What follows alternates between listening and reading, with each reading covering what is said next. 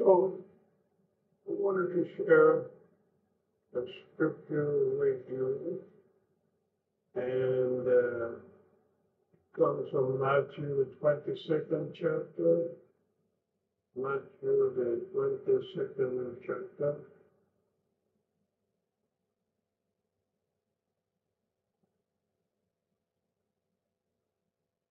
And I want to go through this parable, but it's parable with many parts. I want to deal with just one aspect of it, which but there are many facets to the parable. So starting from verse 1, um, in Matthew 22, parable of the great feast. Jesus also told them other parables. He said, the kingdom of heaven can be illustrated by the story of a king who prepared a great wedding feast for his son. When the banquet was ready, he sent a servant to notify those who were invited, but they all refused to come. Now, some of the stories that are powerful in the Bible, uh, they're not, they use a strict definition of the parable. Um, they're not all parables, some are illustrations and other type of literary devices. But this one we can say it's really fit the criteria of parable because usually the king or the ruler or person in charge would have some connection to him in the study Lord. This one, the son, and usually that would fit Jesus. Uh, but so this is the word is meant to give a biting lesson, and I'm sure that the hearers, particularly religious folks, were pretty unsettled by it. Now, verse number 3, when the banquet was ready, he sent the servants to notify those who were invited, but they refused to come. Verse 3.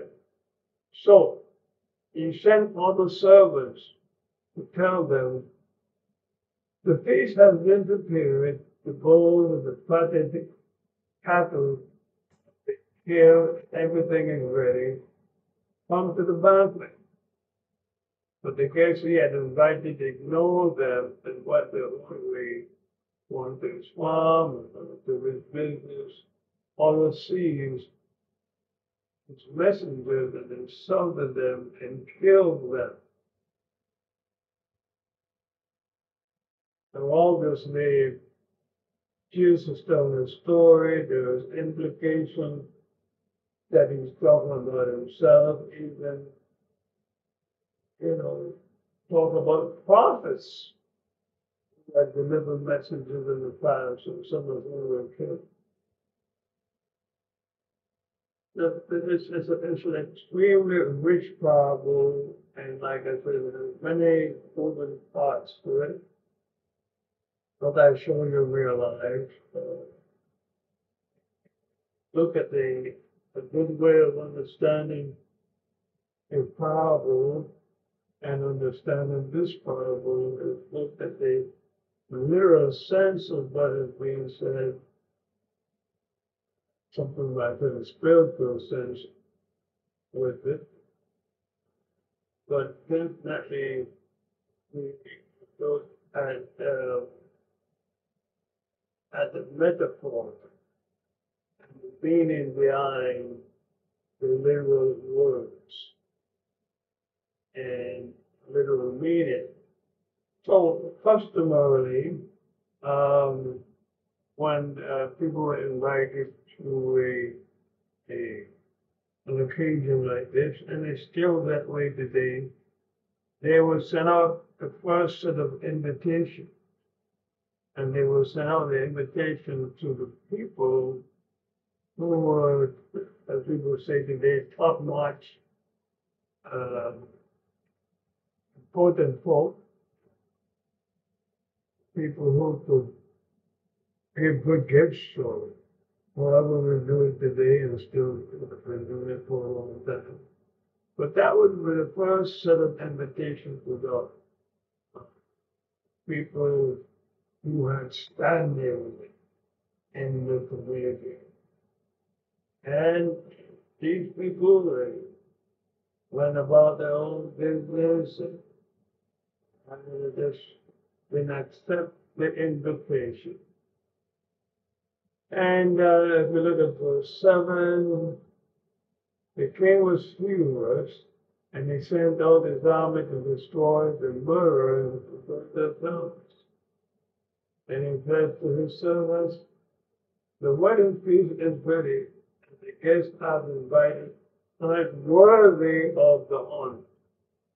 Now go out to the streets, street corners, and invite everyone you see. So the servant brought in everyone they could find, good, bad alike, and the banquet hall was filled with guests. This would be very annoying, certain this will certainly make a lot of people furious, especially the religious folks who are saying, because that was one of the contention between Jesus and many of these religious groups. How God is for everyone, the good, poor, the bad, the homeless, the people of no esteem and little importance.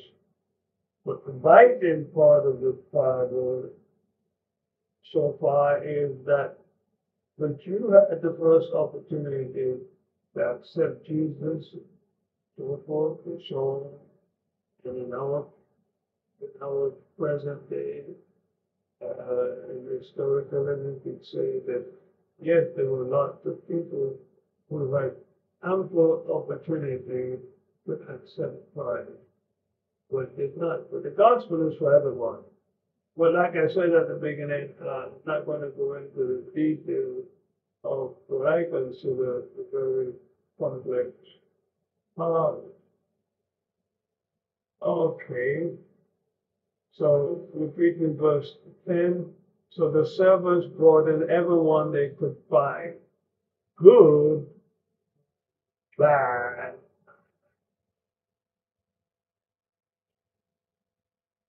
Well, when the king came, verse 11, and to meet the guests, he noticed a man who wasn't wearing the proper clothes for a wedding.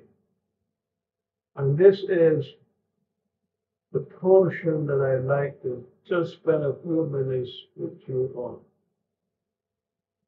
This clothing, this proper clothing. See, the dynamics of this properly is that though this man is included in the good and the bad and the people that were brought in from the street corners and so forth. And if one don't take the time to think about it carefully, one might say, but this person should accept, we should accept with any clothes that he, it seems like it is a contradiction. No, look how the king addressed him. Friend, yes, how is it that you are here without wearing clothes? Man had no answer, man had no reply. Then the king said to his aides, bind his hands and feet and throw him into the utter darkness, where there shall be weeping and gnashing of teeth. Many are called, but few are chosen. Verse 14, the going on down for us, that by itself is very important. But let's look at this clothing. Now, from the way the question was asked, you could make good assumption that the person had wedding garment. And this, of course, would be formal outer garment. So he was expected to ask. Now, we know also from customs that sometimes when the invitation went out, the people who were not of, didn't have great means, have a lot of money or whatever it is, that a robe, outer garment, was part of the invitation. It doesn't say that is the case, but it's possible, and very likely that that was the case, that part of the invitation was for the ordinary folk come to this special occasion. Invitation included the outer clothing, many times referred to as the robe. I want to deal, kind of wrap this up by using this thing about clothing, outer clothing, and for a better understanding, robe. Most likely with the robe, but the wedding clothes, it, it, it, we use other terms, but the Bible constantly refers to robe. The robe had significant meaning depending on the occasion, the purpose. It does involve a lot of things. Status, love, connection. Joseph was the colored robe. Jesus, how he was given this purple robe, even if they use it properly. Well, I want to go through quickly some references to it, and just in the book of Revelation alone, just in the book of Revelation alone, just a few instances. Revelations 1 and 13, and in the midst of the lampstand, one like a son of man, dressed in a robe reaching to the feet and girded around his chest with a golden belt. And then Revelation 6 and 11.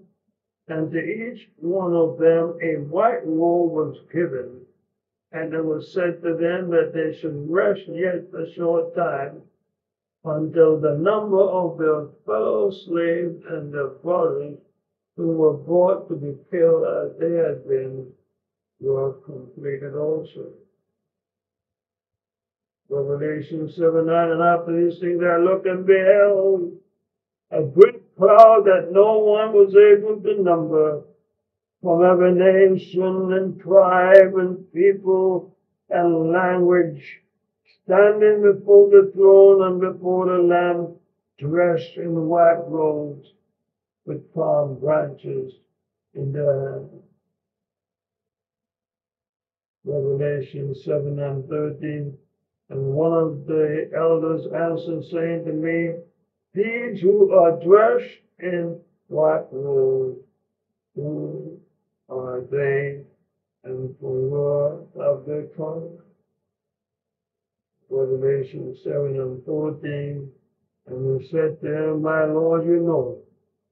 And he said to me, these are the ones who have come out of the great tribulation, washed their robes, and made them white in the blood of the Lamb. Revelation 22 and 14. Blessed are the ones who wash their robes, so that their authority will be over the tree of life, that they may enter into the city. You just tons that I just told Revelation, but tons and tons of references to robes or to garment, or the garments and significance of them. For us to understand metaphorically and literally what's happening here. And one has to be ready for the occasion. That one is invited to be blessed. And one has to be ready for the blessings. We know that without a shadow of a doubt, that woman who touched the hem of Jesus' garment, we know it was the outer garment, and we know it had the marking, usually the edge, usually in purple, that comes out of the Old Testament, that was mandated for Jewish people to wear to signify that they were believers and followers of God. And even to this day, you see the purple border Jewish people that they were in worship. And we know that's where, as that woman recognizing the Messiahship, the Lordship of Jesus, recognizing the power that he had to heal, touched that. Not him, but that border of that robe. And it signified that Jesus was properly dressed in the sense that he was demonstrating his belief in who he was as a person sent by God. So, let us be reminded and be encouraged that we have to be dressed for the occasion and metaphorically mean that we have been prepared, we are ready, we have made up mind to follow Jesus. So as I said before, there's a lot involved in this complex. It's actually a three-part and you can break it into even the smallest sexual problems. But I thought today I wanted to share with you how powerful can seem to be contradicting, yet the truth and the understanding lies right there. And there's no contradiction. Either we are ready for correction or we are not. Amen. Amen. Amen. Thank you, Jesus. Thank you, Lord.